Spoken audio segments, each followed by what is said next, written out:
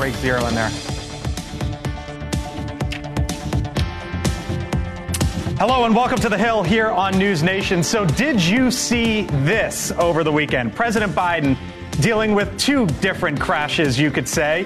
One, his approval rating. The other one, quite literally happening to his motorcade. The choir weighs in. On the other end, though, did you see what happened with Donald Trump? Because he made some new comments as it related to immigration, and there was a whole host of backlash and commentary there. We'll get into it. Plus, we are live from the southern border here. Coming up, brand new numbers in from our Ali Bradley. We will get to her as the negotiations continue here in Washington. And the question of this: what does $78 million get you in this town? A whole lot of Bitcoin, potentially, if that's how you want to spend your money. But there is a big push from the crypto community as well. We'll explain it coming up here on The Hill. Thank you for being with us. I'm Blake Berman, joined today by Chris Stirewalt, News Nation political editor and senior fellow at the American Enterprise Institute. Kelly Meyer, of course, News Nation correspondent. Scott Bolden, former D.C. Democratic Party chairman. And Mick Mulvaney, former White House chief of staff in the Trump administration and News Nation political and economic contributor. Here we go. The Hill on News Nation starts right now.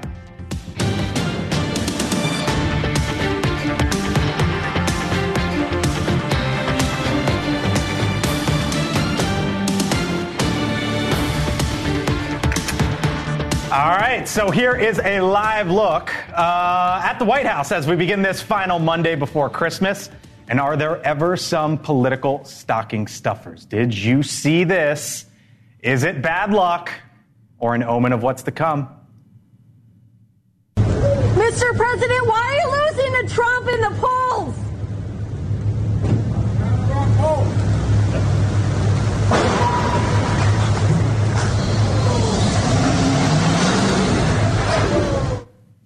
That sound you heard was quite literally a car crash, a vehicle slamming into President Biden's stationary motorcade as he was being asked about his poll numbers.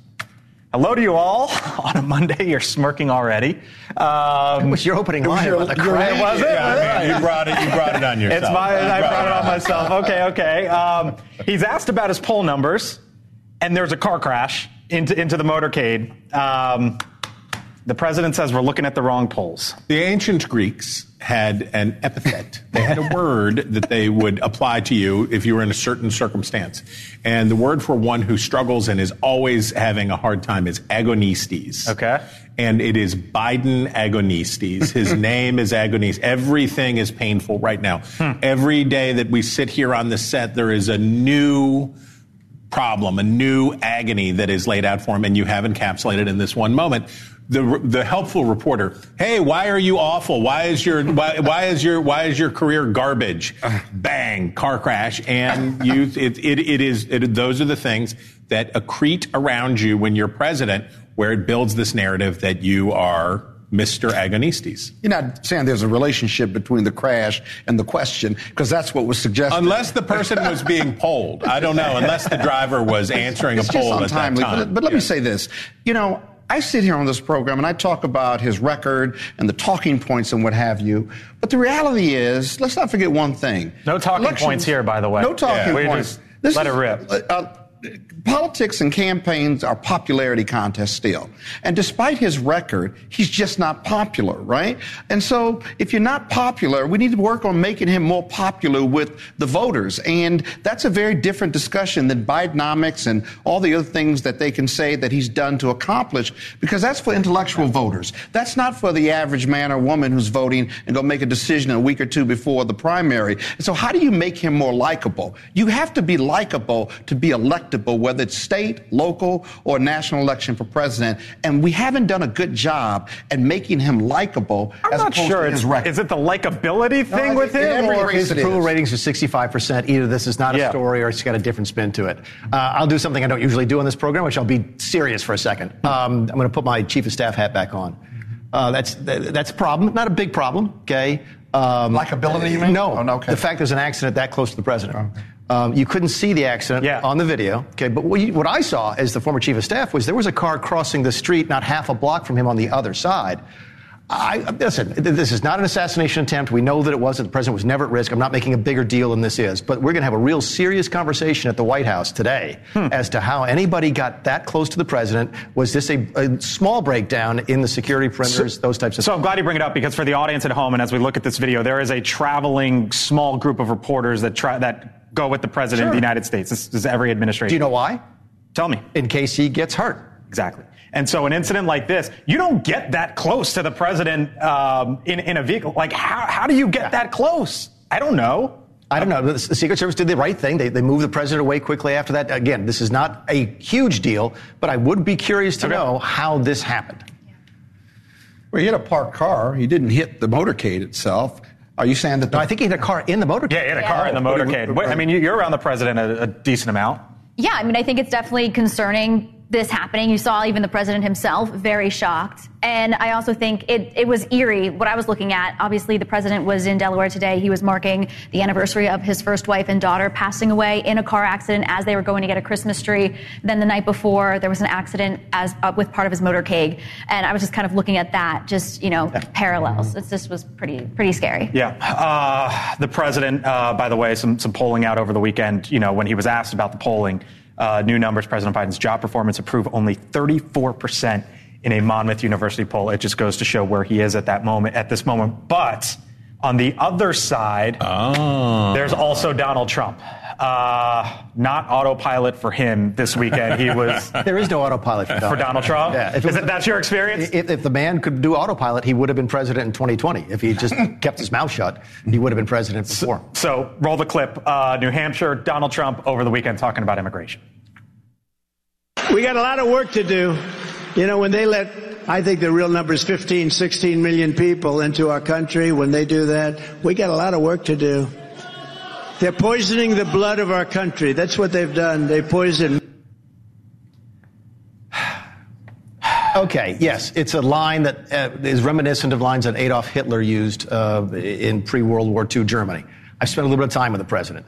I can assure you the president doesn't read Adolf Hitler's speeches and then go, this is what I'm going to work into my language, okay? Did he see it at some time in the past? I have no idea. But I do know what's happening from here forward, which is that he used a language, the press picks up, oh my goodness, that sounds a lot like Hitler, and he says, let's go, because I'm going to get as much media attention out of this as I possibly can for the next 6 weeks. It's going to be everything that everybody's talking about. He is trolling the media when he plays this up. Well, it's a triple bank shot. So yes, it is trolling the media. Certainly, you get the tingle of the censorious outrage, and can you believe what he said? Can you believe what he said? This, of course, antagonizes the people in the media and Democrats to say that this guy is an incipient fascist. But then you activate. So the Republican Party has an autoimmune disorder, which is Trump derangement syndrome exists on both sides. Right. So is anti-Trumpism. So when the media or the Democrats overreact to something Donald Trump says that's awful, so this is something that's rotten. It's a rotten thing to say about immigrants, that they're poison. There is no blood of the American people. Right. We're a creedal nation. It's an idea. There's no blood to poison. And it's immigrant blood. And it's all immigrant blood. So it's the same blood. So you have the anti-Trump people then rally to his defense. Well, actually, that's not what he was saying. He actually meant this. He actually meant that. So you then consolidate Republicans behind him. And then the third and other key part is it's a nod to actual bigots. It's the actual kooks, the actual QAnon, the actual dirtbag community says, I think this guy might be one of us. And Trump gets all three with one shot. He was talking about immigration, of course. Ali Bradley, down along the southern border for us, has some brand new reporting. According to Customs and Border Patrol, in last month, 130,000, it was averaging 130,000 illegal immigrants at the southern border each day in November. Up until this point so far, that number is 167,000. There is a big story still, as we have been talking about days into weeks, into months, into years now, down along the southern border. Ali Bradley, come on in with the very latest. Obviously, the former president making a bit of news over the weekend with those comments. But I wanted to go to you to sort of give us a look at what you're seeing down there. Yeah, let's just stick with the black and white down here in Lukeville, shall we? It's about a 28% increase right now, the first half of December, when compared to this time last month. And that is confirmed from CBP sources. This isn't publicly available information that we're able to obtain here. Again, a 28% increase already, and we expect that number to continue to increase because we just saw a group of about 75 people dropped off. Border Patrol has closed off the tents, so you can't see them back there, but they are still coming in and they are still being processed here in the Tucson sector, which has remained to be one of the busiest sectors along the southern border. It has led the charge over the last couple of months, being the busiest sector down here. And the vast majority are coming through the Lukeville area. For the most part, they're coming through those holes in the wall being cut by human smugglers that we have been there to witness. It's kind of like whack-a-mole down here for Border Patrol agents. As soon as they close up one hole, Blake, they're coming through another hole that was cut by those human smugglers. And last week, what we can tell you here in Texas at Eagle Pass, we know that place is a mess right now. We know there are thousands under the International Bridge waiting to be processed and transported there. Their holding facility has about 5,000 people in it, and it only holds about 1,000 people, Blake. So for some show of what is really happening across the southern border, San Diego is being hit pretty hard. We've got the Lukeville area, Tucson sector being hit really hard. El Paso is now shutting down rail lines, halting the trains there because they're seeing an influx. Eagle Pass, as you can see, quite the mess. So we are seeing an uptick across the board. And what this means here, Blake, when we pull all these agents for transport and process, we close the Lukeville port, right? We pulled those CBP officers. That means that the cartel is effectively capitalizing on the porous border. There aren't agents out there to stop gotaways. This is a gotaway sector. This is where the fentanyl comes in. There's nobody out here to stop the people that are not coming in to self-surrender, Blake. Wow. Allie Bradley live for us once again along the southern border. Allie, thank you very much. Strengthening the security at the southern border, of course, is one of the priorities of the new Freedom Caucus chair. The Congressman Bob Good, he says he's going to use every means at his disposal to try to fix the situation down there along the southern border. And joining us now is the Congressman from the state of Virginia. Commonwealth of Virginia, rather, right? Correct. Commonwealth of Virginia. Don't want to mix that up. Congressman Bob Good, thanks for being back here on the Hill. Appreciate the time as always, sir. Great to be with you again. Thanks for having me. Yep. So as you know, in Washington, we have been following this potential deal, border security, Israel funding, Ukraine funding. And it's in the hands right now of the Senate, right? Republican negotiators in the Senate are doing as they wish. I wonder what the must-haves are as you see it. You're going to be the head of the House Freedom Caucus here in a couple weeks. I wonder what your must-haves are, what your group's must-haves are when it comes to the southern border. Very simply, the House has done its job and passed the strongest border security bill in history, codifying into law the great policies that were working under President Trump. It was a bill primarily authored by Chip Roy and Andy Biggs of the Freedom Caucus, and it does things like reinstate Remain in Mexico, complete the border wall, end catch and release, detain or return policies are reinstated. It is a strong border bill. It has the policies that were working, codifies them into law so a future president couldn't just change them by executive action. That is the House's position. It's been sitting there over in the Senate for months now, and Speaker Johnson has said, and he must hold the line and say, this is the House position. The Senate should pass the H.R. 2 bill. We're not going to consider any other phony, pretend, weak, milquetoast, watered-down, pretend border security that just sends more resources to Mayorkas to bring more illegals in the country more quickly. That's the House position. That, along with performance metrics, where there's demonstrated reduction in this massive, unprecedented flow. You mentioned Donald Trump. You, of course, right now, though, are not supporting Trump in the primary. You're supporting Ron DeSantis. Ron DeSantis said this of Donald Trump the other day, essentially saying he didn't go far enough on the border wall, and certainly Mexico did not pay for it, which was his major campaign promise. DeSantis, quote, "I think he got distracted, and he didn't do it on day one, but two, he didn't utilize the levers of power that he had." Is Ron DeSantis right there, Congressman, in his criticism of Donald Trump? Well, I won't get in between those two in that respect, but I just will say that there was illegal immigration was largely eradicated under President Trump. It was at very low measurable levels.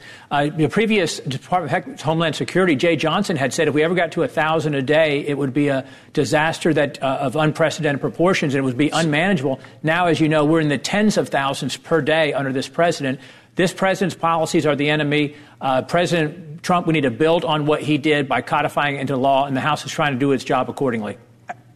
I know you say you don't want to get between those two congressmen, and I understand it, but you are going to be leading the House Freedom Caucus. And there have been some concerns among those, or at least around it, I guess, and maybe even inside, that how can you lead the House Freedom Caucus if you're not backing Donald Trump? Here was Marjorie Taylor Greene. I know she was kicked out of that group, but she said this about you. She said, quote, you're basically a traitor. You had no loyalty to President Trump, who had endorsed him, supported him when he ran for Congress in 2020. What would you say to those who say, you know what, you got to back Trump to lead that group?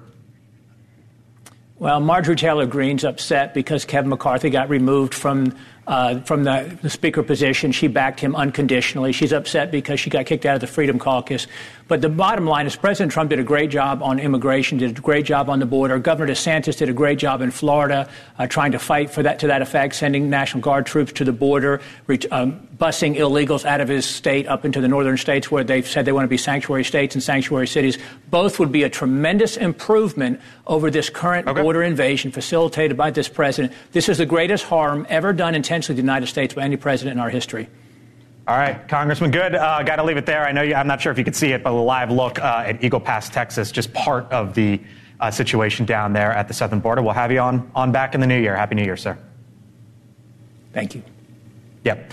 All right, still to come here on the Hill on News Nation, coming up after the break. Live look at the White House here. So there's some brand new polling out about the state of the presidential race. Donald Trump, Joe Biden, where does it all stand and what does it all mean going forward? Steigerwald breaks it down on the other side of the break. And did any of you see this over the weekend? This right here. The sort of entrance from Donald Trump at the UFC match. No one saw it? Yeah. He keeps doing this. He keeps doing this. Exactly. He keeps going to the UFC events. Why? There's a theory behind this, and we'll get into it on the other side of the break. The Hill on News Nation, back in a few. All right, welcome back here to The Hill on News Nation. So President Biden's job approval rating hit an all-time low in a new Monmouth University poll. Steigerwald is here to break it all down. By the way, also has a new look at our new interactive tool from our friends over at Decision Desk HQ and The Hill to help you sort through all of the 2024 election data. Chris? You know, I like polls. I know you do. I do. I like polls. I like good polls. But there's not a lot of good polls out there. There's not a lot of the primo polling that I like to have. So what's a fella to do? How am I supposed to find my way in this bewildering world of polling data? So, for example, Monmouth poll comes out. Joe Biden. Do they like him? Do people like Joe Biden? Oh, no, that's bad. 34%. You don't have to have been a math major to know that a 34% job approval rating is bad. But is that a big deal? Is it in the context of anything? Well, what if you were to have a cooler looking graphic like this? What if you did that? What if you could plot out all of the data points for all of the job approval numbers for Joe Biden over time, and you would find out that over time, and you can see actually, I don't know if we can show the beginning of it again. There's a lot of data in there. This is the evidence that there's actual data in here and that we're not just making this up. But if we could, you could see, you could track the little spots. You could go along at the dates. Like here comes the October 7th. There you go. You see that big ripple there at the end where the disapproval goes up and the approval goes down. What happens around then? The October 7th attack, and you can see in hindsight the ripple effect. That's why what we try to do here is not give you instant blabber reaction to say, well, this is going to do this and this is going to do that. Sometimes you have to let it sit. You have to see how it's going to work, and then you have time to see whether it means something. For example, I'll tell you this much. For example, what about the new poll in New Hampshire to its friends, that shows Nikki Haley rocketing up to 29%, which in the terms of how the Republican contest has been so far, is pretty good, pretty daggone good. That's actually within striking distance and closing ground fast. What's the problem? It's not a good poll. Oh, yeah, that's right. It's the CBS News poll that they do with YouGov, the El Cheapo weak poll, to use a Trumpian term, that they use. It's not a great poll, so should we disregard it? No, I have a better idea. What if we were to put it in context with all the other polling? What if we brought up there it is. Look at the lines. And you can, I don't know what the ad for that person sleeping is. These polls will not put you to sleep. These polls will just light a fire within you. The Hill, Decision Desk HQ, polling aggregator will really help you understand these things. And you can see, I don't know if we can re-rack that and show it again instead of just the fact that they're all in there. There it is. Oh, it was there and then it went away. But you can see Ron DeSantis, the earth fall out from beneath Ron DeSantis's boot heels. You can see Nikki Haley climbing up over there. And again, why do we do these things? Why is this a better way to talk about polling and data? It's because sometimes you have a bad poll. Sometimes you have a good poll. Sometimes you have this poll. Sometimes you have that poll. If you average them out and graphically put them up in a way that you can access, it becomes more helpful. So our friends at the Hill, our friends at Decision Desk HQ have made your life better. So there you go, America. Stirewalt breaks it down. Yeah, it's pretty awesome, right? For those of us who follow this stuff. I'm not as much of a geek as he is, but I'm a geek. And what we used to do when we were actually the people being polled, right, was you couldn't look at the numbers day to day. You looked at the trends. Right. If you went from 17 to 21 to 19 to 23, that was good. But you did know if you were 17 or 23, you're moving in the right direction. I think that's what we're seeing here is that Biden's moving in the wrong direction. DeSantis is moving in the wrong direction. Nikki's moving in the right direction. I agree with you. If you dig down into that CBS poll, that's really junky. Only about a third of the people identified as conservative MAGA voters versus half of the people in the similar Iowa poll. So there's a lot of data there, but the trends are exactly what Chris just said. And you know, there's a big story. I think it's the Post. Is it Post or the Times? Big story about the grumbling inside the White House. That was the Post. Washington Post. Yeah. About the president and the first lady complaining about these low poll numbers. Biden said to be increasingly frustrated by dismal poll numbers. In one recent meeting, he said poll numbers were unacceptably low and wanted to know what his team and campaign were doing. You said something to me before the show that was brilliant. And right before the unluckiest man in Delaware crashed into the back of the presidential motorcade, talk about a bad Sunday night, he was asked, they're the wrong polls. And the idea that somehow Biden is undeservedly low in his polling, maybe he deserves a low. Maybe people are unhappy. Maybe they don't like things. Maybe he deserves it. But what we haven't started doing yet, what we haven't really talked about yet, Trump's numbers are higher than they should be, right? So Biden's number, maybe Biden deserves a low approval rating.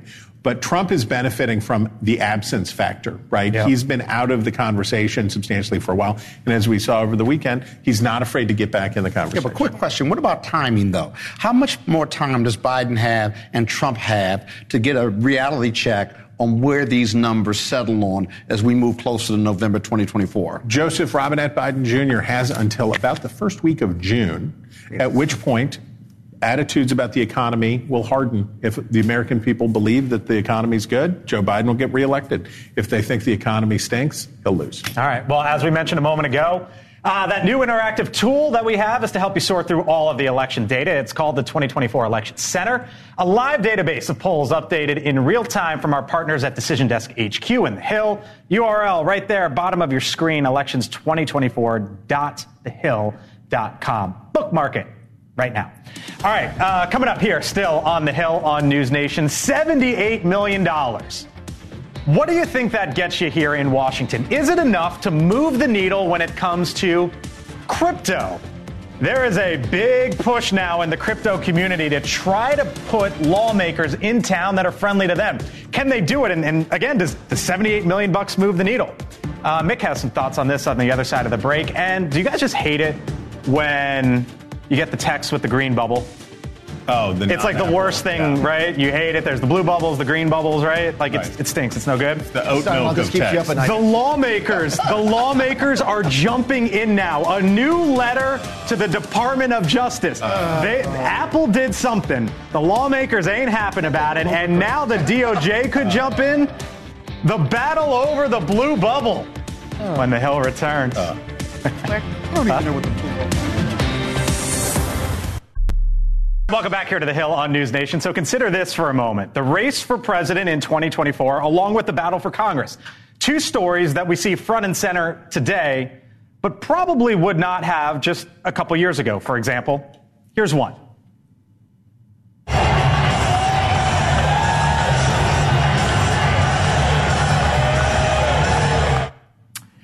right, there, of course, Donald Trump. He once again was attending a UFC fight. Now, the former president was there to watch Colby Covington, a staunch supporter of the former president, face off against Leon Edwards. That was the main event over the weekend. Here's how the Associated Press framed it. Quote, "This is part of a broader effort to expand Trump's appeal with young people and minority voters, particularly Latino and black men." Kelly, I think this is the fourth time that Trump's gone to one of these UFC events. Yeah, you keep seeing it on his social media feeds. He keeps sharing this. It shows the big crowds, everybody coming out and cheering for him, something that he loves. Been covering him for a while now, and he definitely loves a big crowd, so he keeps showing up at these kind of things. But, I think that crowd seems like they would probably go out and vote for him, but I think I was just out there talking with Iowa voters, taking the pulse of the people like you were last week. And, they are preparing. I talked to one independent left leaning. He said, "I'm preparing for Trump to win here and be the nominee. I'm just preparing myself for that." And I think, there's a lot of votes left undecided, but they might go over to Trump in the end. So smart politics there?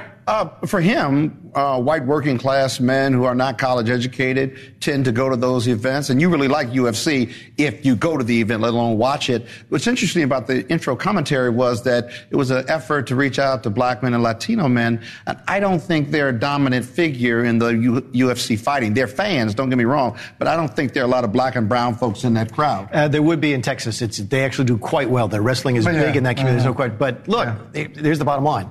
What did Ron DeSantis do this weekend? What did Nikki Haley do this weekend? I have no idea. Right. But you got the video of Trump at the UFC match. I think the idea of Trump as the way to troll and upset people, right? So the idea that, I like Trump. He's in your face. He makes you mad. Your mom will be mad if you vote for Donald Trump. The anti-hero. So Donald Trump's connection to wrestling before he got into UFC, he was part of the show at the World Wrestling Federation or whatever, World Wrestling. He wrestled himself. He wrestled and all that stuff. So Donald Trump plays a character that we know from wrestling. It's called the heel.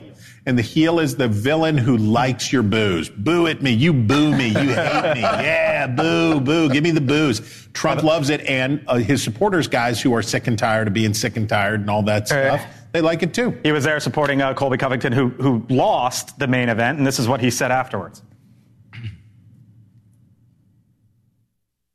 The judges have never favored me. They hate me because I support Trump. And, everybody hates Trump in this building. So, it is what it is. Life goes on. Dana White was basically like, he's too slow. He's kind of, washed up. But that was the thing. They didn't give me the match because I support Trump. So people are saying it's the most rigged match anybody has ever seen. It's the most rigged match ever. It's fake news. Fake news. He really won. News. He really won. So while the former president is attending a UFC fight, another unexpected force is entering the 2024 campaign. How about this headline? I woke up to this today. Quote, "Crypto Titans launch 2024 election play with $78 million super PAC spend." Crypto making a play. Mick, I start with you because you were, tell me who you were at one point in time, the first. Yeah, I started the blockchain caucus. Started the blockchain caucus a decade ago. With this industry. This is real money. This is George Soros type of money. So before you get into that, 2022 election contributions. George Soros spent, basically, the Soros Fund, $179 million in 2022. Citadel, which is Ken Griffin, $72 million. Mike Bloomberg, or what's associated with Bloomberg, $64 million. So when you're talking about $78 million, that's real money, Mick. It is. And then what people back home will say, oh my goodness, this will buy your votes. It doesn't buy votes. And people say, oh, it buys access. It doesn't really buy access. What it buys is attention. Okay? You're going to hear more and more and more about this particular topic on the Hill in the year to come, because of this amount of money. Elizabeth Warren just introduced a bill on crypto. Crypto's gone back and forth in the Senate a couple times on bills. It's sort of been percolating right under the surface. You could expect this to come to the top and get a lot of attention. I don't know if it interests a lot of people, but the people it does interest them a lot. Passionate to the point where you see the regulators. Yeah. The regulation of crypto is coming, and that $78 million, which you said, is going to be spent on fighting these bills that are going to try to put crypto under some type of regulatory scheme. And I don't mean to interrupt, but this is the one really interesting thing about this is this is one of the increasingly rare things in Washington, D.C. that does not fall neatly into party lines. So it doesn't fall into party lines, but I wonder, and they're trying to raise $100 million, right? So this is just the start. If you're raising for candidates in the crypto community, Are you going to be backing candidates in their 60s, 70s, and 80s? Or are you backing candidates in their 20s, 30s, and 40s? Depends on what this cuts across ages. You think it really does. I'm not going to out her for her age, but I mean, Cynthia Lummis is probably at least my age, and she's really, really good on crypto. Elizabeth Warren, probably a little bit older than I am, really, really bad on crypto. No, this doesn't fall neatly into any sort of categories, which will make it a really interesting debate. Well, the differential will be those who want to regulate cryptos, and those tend to be Democrats. We like to regulate everything and want government involved. And then the Republicans, but maybe tech not. Too. You like new tech. We like new tech too. But the Republicans, who tend to be the traditional Republicans, right, who are free capitalists and free markets, will probably be their allies. But we'll have to see. You can spread a lot of money around if you got $78 million to spread around. It's a big number, and interesting to think about where all of that goes in the upcoming year. Speaking of money, Mark Zuckerberg. What is Mark Zuckerberg doing? He's got a secret compound right now in his house in Hawaii, right? Like a 5,000 square foot underground shelter. If you had all the money in the world like Mark Zuckerberg has, he's building an underground shelter. He's still just like moving in under Oprah, though, so he's still not. He's still not as big a deal. You know, I read this and I thought about another piece of business news today, which is that U.S. Steel has agreed to sell itself to Japanese, the major Japanese steel manufacturer. And I grew up in the Ohio Valley. I grew up where U.S. Steel was a big deal and a big deal. So I did some research. Okay. U.S. Steel once upon a time had a market, when it was initiated, had a market valuation that would have made it about as big as Facebook was at its peak. I think it was the biggest company in the world at one point. Well, it was the largest IPO in history. When it came out, it was the largest IPO in history. And U.S. Steel is now smaller than Best Buy. And if you want to feel small, be smaller than Best Buy. Mark Zuckerberg is very rich. The internet is a really big deal. Social media is a really big deal. But time, what did Ron DeSantis say the other day? Father Time is undefeated. Father Time is undefeated. And the truth, for whatever you think you've got and whatever's going on, we're all going to the same place. It all ends up in the same place. Real quick, the Biden administration, are they going to allow the U.S. Steel deal to go through, do you think, because it's being bought by a Japanese company? And I just wonder, they're not big on mergers and acquisitions. I don't know enough about the economics of it from the business side of it, whether or not they think it'll have a negative impact on the market, right? I do know a little bit about the foreign policy considerations that would go into it on a CFIUS basis. We have a group that reviews reviews overseas acquisitions or acquisitions of American assets and companies by non-American companies. My guess is this one will be okay on that part because Japan is an ally of ours. It's not like a Chinese company buying a U.S. Steel. Are we the only ones that would rather talk U.S. Steel than Zuckerberg? Well, I mean, it is. I'm not impressed. He doesn't own the whole island. That's what. Yeah, again, Oprah is on top in this. Yet again, Oprah comes out on top. Sorry, Zuckerberg. Well, coming up here on the Hill on News Nation, really big story overseas. Attacks in the Red Sea right now. There's the geopolitical component to this, of course. And then we also heard from one of the biggest CEOs in shipping today say, you know what? Expect price hikes here at home in January because of all of this. We will talk to Morgan Ortagus coming up on the other side of the break. What's going on in the Red Sea with the Houthis and how they're having to reorganize ships? That's coming up. And by the way, we did a thing. We have a newsletter. It's called Decision Desk 24. Blake Berman, me's campaign views. Ooh. Oh, I get it. You get it? Nick gets it. Nick subscribes. QR code top right of your screen. It's slicing our show in your inbox every week. The Hill on News Nation. Coming right back.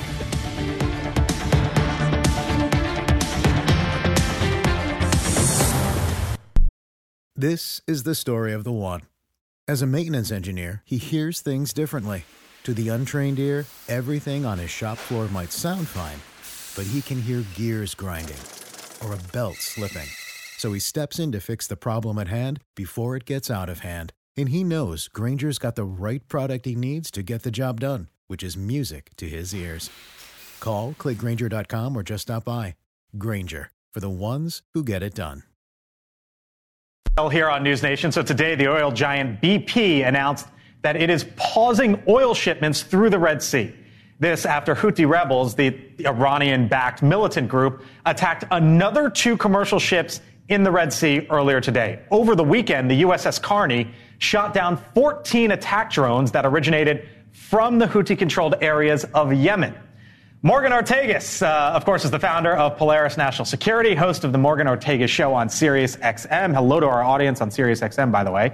Morgan, also, as you might know, the former State Department spokesperson in the Trump administration, and joins us live. Hi there, Morgan. Happy Monday. This is a big deal, something I know that is of big importance to you. Explain what's going on and why we need to be paying attention to this. Yes, I've been screaming about the Houthis for almost 3 years now, and unfortunately we are paying attention. I really have. And unfortunately, we're paying attention to it, not because I've been screaming about it, but because we're waking up almost every single morning in the United States and in Great Britain, and you're seeing the Houthis are using missiles, they're using drones, they're even seizing ships. You're seeing this constantly. So who are the Houthis? Essentially, as I've talked about many times on the show, Iran, they don't like to do the dirty work themselves. They like to do their bidding throughout the Middle East through proxy terror groups. One of their proxy terror groups are the Houthis. They are in Yemen. This used to be kind of like an annoying terrorist group. It was almost kind of an afterthought, right? Because we were dealing with Al-Qaeda, we were dealing with ISIS and others. The Houthis, because of Iranian funding, training, and equipping, have become an incredibly sophisticated terrorist group, one that can actually, take over commercial vehicles. And you're seeing U.S. ships and British ships, now it feels like almost on a daily basis, especially since October 7th, have to intercept missiles and drones. And so this has gone, again, from what was a regional problem to something that is now affecting freedom of navigation, is affecting international trade, and it's become a problem for the world. You mentioned freedom of navigation. Ryan Peterson is the CEO of Flexport, one of the big shipping and logistics companies. And I found this interesting, Morgan, what he said earlier today and how it could potentially impact many of us or all of us next month. Watch, and I'll get your take on the other side. 10 largest ocean carriers in the world, so representing about 85% of container capacity, have rerouted. A 6% decrease in capacity could lead to a price increase for shippers, for the companies that need to move cargo, of 2 to 3 to even 4x. So he's basically saying, Morgan, expect price hikes on cargo next month. But I wonder, what do you think the Houthis are trying to do? Are they trying to draw us in that region, or are they and make it prolonged, or are they trying to get us out of there ASAP? Yeah, I would say they're trying to get us out. Well, first of all, let's get some context here. Since 2015 to 2022, the Houthis launched over 1,000 missiles and over 350 drone strikes just into Saudi Arabia. This doesn't count even what they did into UAE. They have a habit, by the way. They have gone after airports. So this has been a Dubai International Airport, Abu Dhabi.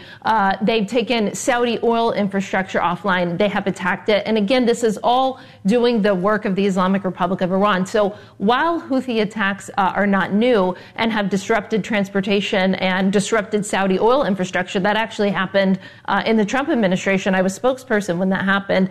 The difference is because we have completely lost any semblance of deterrence in the Middle East, and because Iran has been so emboldened by the Biden administration, you now see their proxy terror groups acting with impunity. You see the Shia militia groups. They've reached as over 100 attacks against U.S. forces in Iraq and Syria. Those are some of the groups like Kataib Hezbollah and others that Iran funds in Iraq. And of course, you see them. And again, I would stress, yes, this is a terror group, but whenever they take over some of these ships, the weaponry, they're using things like ballistic missiles. This is just not your run-of-the-mill terror group that we remember, after 9/11. These are sophisticated weapons, sophisticated attacks, and the U.S. has got to punch back. And it's got to be more than just what Secretary Austin proposed yesterday.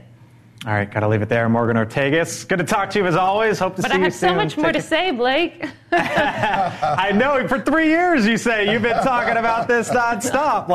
Morgan, I'm telling you, at home, whenever we are here, Morgan brings us up, like in the commercial break or, whenever. And so I wanted to go straight to the source. Morgan Ortagus. Morgan, thanks. Thanks, Blake. Yep, see you soon. Real quick, Mick, you were nodding along yes with that the whole time, and you say there's second, third order effects here. Sure there are. I mean, I think you asked the right question, which is what is the real purpose here? I think the purpose is to draw other people into the war. That's what Gaza was about. That's what the original invasion on October 7th was about. That's what this is about. Keep in mind, the Palestinians, the Iranians felt like they were getting frozen out by the Abraham Accords. They felt like things were getting ready to change against their interest in the Middle East, and they decided to try and do this, which is what they're doing. So I think it's the exact right question to ask. The economic impact will be real. It will be less severe in the U.S. and in Asia than it will be in Europe because the Red Sea routes are the ones that go from the Persian Gulf into Europe. We do not import any oil in this country from the Middle East, but obviously oil is a worldwide product, so if the price goes up one place, it goes up every place. Elsewhere. All right, let's bring in Elizabeth Vargas. Elizabeth! Hello, happy Monday. Nice to see you. Happy Monday. Happy Monday. Big story over there. You know, when I heard that CEO of Flexport, one of the biggest companies, basically say, you know what, get ready for price hikes next month, potentially. There's obviously the geopolitics of all this and then the economics of all this, too. Yeah, and I think Mick just raised a good point that was bouncing off what Morgan was saying. We're going to be talking in a few minutes to Norman Rule, who's the former National Intelligence Director for Iran, about this precise issue. What is Iran's end game here? Are they trying to draw the U.S. into a regional war or not? Because these Houthi rebels, these attacks are having real-world consequences that will be felt. So we're going to talk to him all about that. He's also going to weigh in on the killing of those 3 Israeli hostages by the IDF on Friday. He's going to go into a little bit more in depth on what Hamas is doing to try and lure IDF soldiers into a trap, including, get this, backpacks with tape recordings of children crying and speaking in Hebrew. So there's some very deliberate tactics underway, which might go a tiny way to explain how this mistake happened on Friday. I'm sure you've seen all the video of the massive protests in Israel as a result. So lots of pressure. All right. Elizabeth, we'll see you in about 6-7 minutes time. Have a great show. Thanks. You can watch Elizabeth Vargas Reports 6 o'clock Eastern right here on News Nation. And coming up, it is the battle over the blue bubble. Lawmakers now jumping in. You know the green bubble that you get on text? And you're like, oh, it's the green bubble. My gosh, get an iPhone. Now the DOJ could be weighing in on this because of something that Apple did. Senators have fired off a letter. We'll tell you about it. Final thoughts from the panel as well when we return. Tonight on News Nation, New Hampshire Governor Chris Sununu joins Chris Live. What his recent endorsement of GOP presidential candidate Nikki Haley means for the future of the Republican primaries. Tonight on Cuomo. Before we say goodbye, here's something that caught our eye. It is the battle for the blue bubble, you could say. Right now, when Apple users text Android phones, the text messages appear in a green bubble. Well, a new app, it's called Beeper Mini, turns those Android messages from green to blue, making everyone feel better about those group chats. Now, days after its launch, Apple tried to slow down the app. Well, now a bipartisan group of lawmakers are asking the Department of Justice to investigate Apple over whether they violated antitrust laws. They write, quote, "We are therefore concerned that Apple's recent actions to disable Beeper Mini harm competition, eliminate choices for consumers, and will discourage future innovation and investment." There you go. Your Congress at work over the blue bubble. This is all you, Berman. I just want all the bubbles blue. Thank you, senators. When all bubbles are blue, no bubbles are blue. Maybe Apple will wind up buying the company. Who